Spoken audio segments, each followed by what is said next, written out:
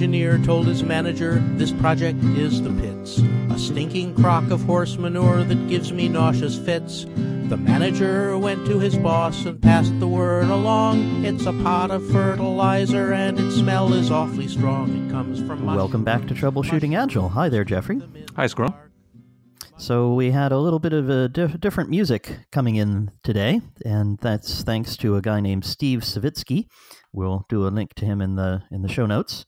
But we don't have time for the entire song, but it is about today's topic, which is green shifting. And Jeffrey, I think you have a fable that summarizes what green shifting is all about.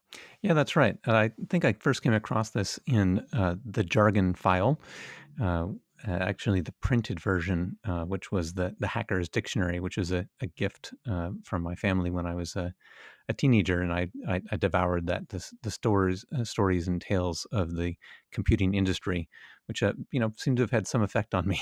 But before you could look this all up on the internet, when you actually had to read it in a book. Yeah, exactly. And now, of course, there were electronic versions out there, but unfortunately, I was not yet at a university where I could go and find the master golden repository where it was being kept at the time. And so it had this fable in it, and at the time it didn't attach to the word green shift. That label came later, but I think as we read it, you'll get a sense of how it works. So apparently this is a fable that goes back to the early 60s. So there's a very clear that this is not a new phenomenon. So it goes like this. I'm not going to read the whole thing, but it sort of it starts off. In the beating was the plan, and the plan was without form, and darkness was on the face of the workers. And they spake unto their leader, saying, "It is a crock of shit, and it smells as of a sewer." So you get a sense that things start off very early, that the workers are not down with this plan, and they're telling people how it is. But then what happens is it goes through a chain of management, and this is kind of you can see the effect of a authoritarian hierarchy. So it goes up to the next level, and it becomes a crock of excrement, and the next level it's a container, and then it's a vessel of fertilizer, and then it's being reported that it promotes growth and is very powerful, and this version ends with, "And the vice president rushed to the president's side and joyously exclaimed, 'This is a plan for a powerful new software product that will promote the growth of the company.' And the president looked upon the plan and saw that it was good." Excellent. So I'm sure that our listeners will have no familiarity with this whatsoever. They've never seen anything like this ever happen. The great thing about this is it's very humorous, and it describes a phenomenon that affects lots and lots of projects. The kind of more serious angle on it is, and I know we've talked about this before, is from, believe it or not, Richard Feynman, the famous physicist, Nobel Prize winner, and he was on the commission that investigated the Challenger explosion. So not just the president endorsing a plan that isn't working very well, but the explosion and death of a number of people. And when his Appendix F, which we'll link to in the show notes, describes a world in which the engineers are all saying there's a 1 in 100 chance that if you launch this vehicle, it will explode. And the management all think that it's a 1 in 100,000 chance. So there's this massive disconnect. And that's how he opens the appendix, where he describes this. And he wasn't very popular with the other people on the commission because he was pointing this out. They didn't really want to go into it. That's why he's in an appendix. But it's very helpful description of exactly how this phenomenon happens, that you start with a negative view on the ground, and then the people making very consequential decisions don't hear that. Right. We're describing it here, though, in this classic version, and I think as well in this Appendix F, it's sort of a question of degrees. Things sort of get shaded by levels one at a time. But you were telling me that you've also found a case where it can happen just isolated in a single individual. Sure. Well, I'm working in much smaller organizations than the ones described here. I'm not NASA or a big company with a whole bunch of levels of management. So, phenomenon I've seen more than once, and I've had a couple of them recently, is where you have just one person who is in a middle management role and is hearing quite negative things below, and thinks, oh, I need to pass this along, but they don't want to hear it. That's something I often hear, is that, oh, the managers, they don't want to hear the bad news. So that person communicates it in a way that is easily interpretable in good ways, just like in the song and the fable you were telling. And the management, of course, then says, "Oh, great! This sounds good. I wanted to hear good news," because usually the person's right that they didn't want to hear bad news, and so then they go off and act based on that. And of course, they tend to call me in when somebody gets around the hierarchy, gets around that one person in the middle, and then all hell breaks loose. They say, "We better call Squirrel." And I come in and try to help, but the first thing I do is try to understand how that breakdown occurred. And of course, it breaks down the other way too, that the person in the middle is often not communicating the actions of the hierarchy, or they're communicating it in a very unclear or unhelpful way. So the engineers think no one's listening to us. In fact, there's a barrier in the way, because what comes back down is, yes, we're launching the product next month, and they say, yeah, but it doesn't even compile yet. What? Where did that come from? Right. We've been saying how unrealistic the plan is, and now we're being told that that's a great job. You're on schedule. Exactly. And there was a beautiful example of this from an old friend of yours, I think, Scott Ambler, who tells this story from a few years ago. That's right. He wrote this up in the Dr. Dobbs Journal Agile newsletter. He wrote up in 2006, but he was talking about it come up the name GreenShift he heard applied at Java Polis in Belgium in 2005. Now I was actually there, so it's actually plausible that I gave Scott this term. But he described his own experience where he had been on a project, and he had been passing along to the project manager the concerns and problems with the plan. And this went on for a number of weeks, and then he happened to run in the CIO, and the CIO congratulated Scott for how well the project was going. You can imagine his surprise when that's not at all the situation. And he also gets a bit then to say, well, what do we do about this? If we know that there's a possibility that the problems we see as workers, the people close to the ground doing the work, aren't being passed on. And similarly, if you're in the position of management, and you're in a position of power, and you really care and want to know whether or not things are on track, well then what do we do? Yep, that's a real problem.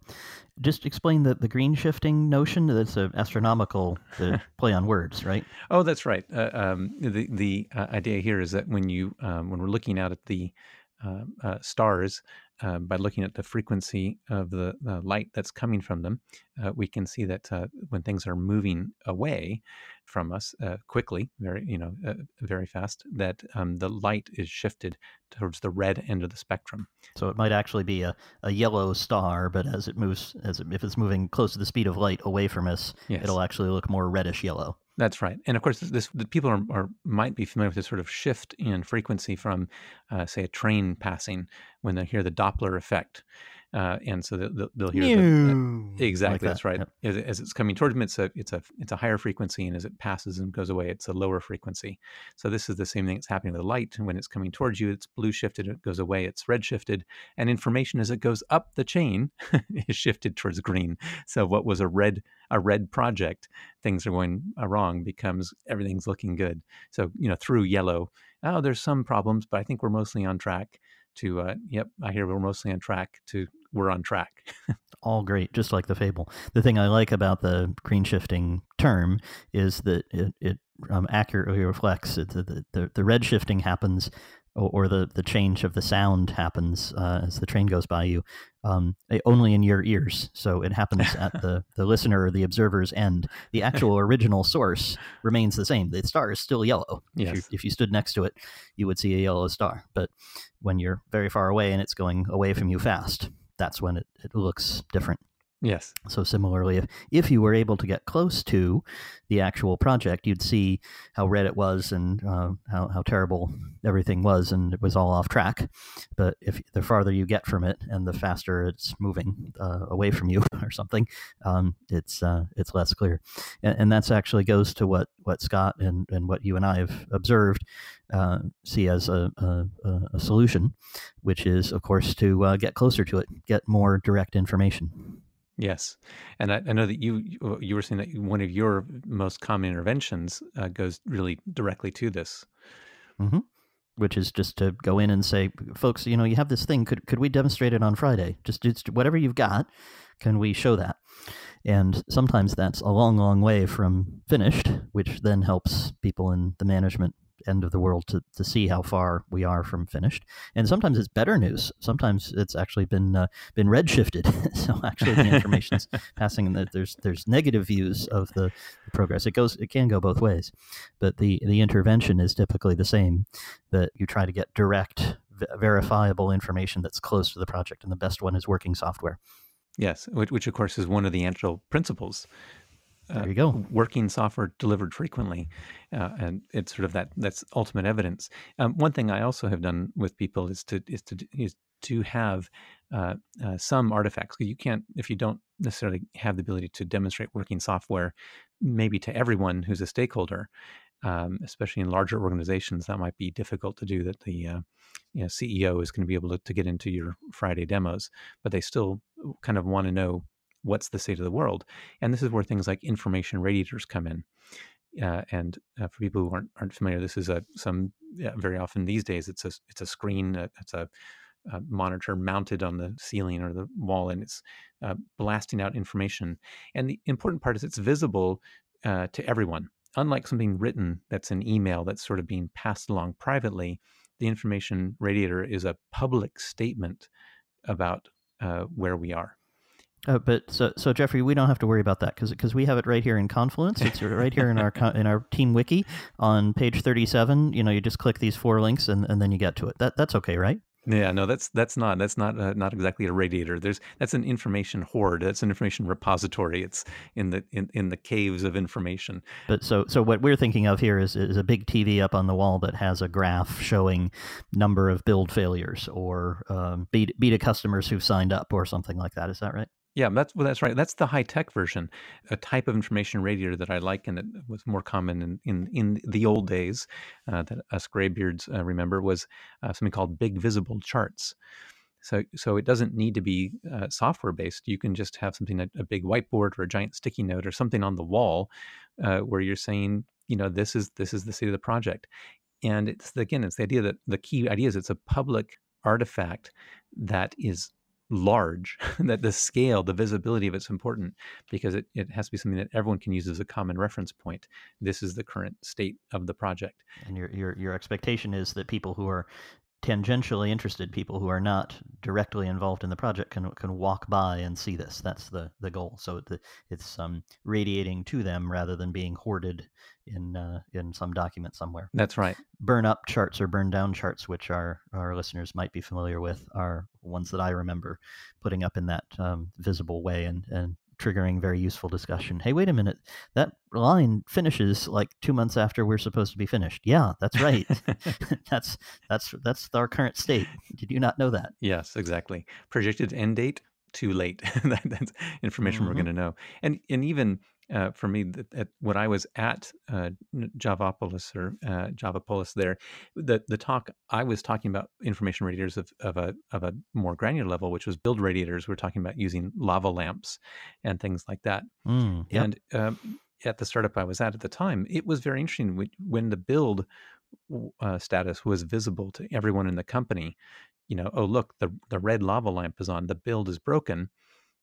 It was very interesting what it did to the culture, and even the CEO there, he would comment, "Oh look, the build's broken," and it's something when your CEO, your non-technical business-facing CEO, is commenting on the state of the build, you're clearly getting information passing out there. People understand it, and it changed the culture and the way that people related to the build status. Yep. And you can say things like, hey, have you noticed that thing over there in the corner is red a lot? And people will often say yes. You say, well, that's a symptom of our difficulties, and that's why we're going to be 3 months late. That kind of thing can be remarkably powerful. Yes, exactly.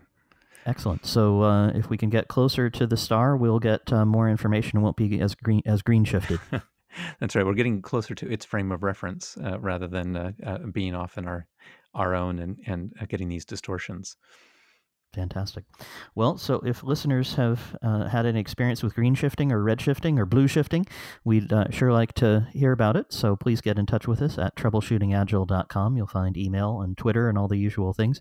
We've got some response to our case study request. So thanks very much to listeners and friends of ours who've responded. But there's still room in the book for more case studies. So please do get in touch with us the same way and tell us about examples where you've been troubleshooting Agile, where something's worked or not. We don't care which way, but we're racing toward a July deadline. So end of July, we need to have the manuscript in. So please do get in touch with us soon if you think you have a fantastic story we could use in our book, which we think is going to be called Agile Conversations. We're not confirmed yet, but coming from IT Revolution sometime in 2020. Fantastic. And of course, we love it when people click the subscribe button in their app of choice so that you can hear us every Wednesday. Excellent. We'll come back next Wednesday. Talk to you then, Jeffrey. All right. Thanks, Squirrel. We all are mushrooms, mushrooms, keep them in the dark. Mushrooms, mushrooms, I heard the boss remark. You feed them bits of bullshit till they can't take any more. When they stick their heads up, cut them off and ship them out the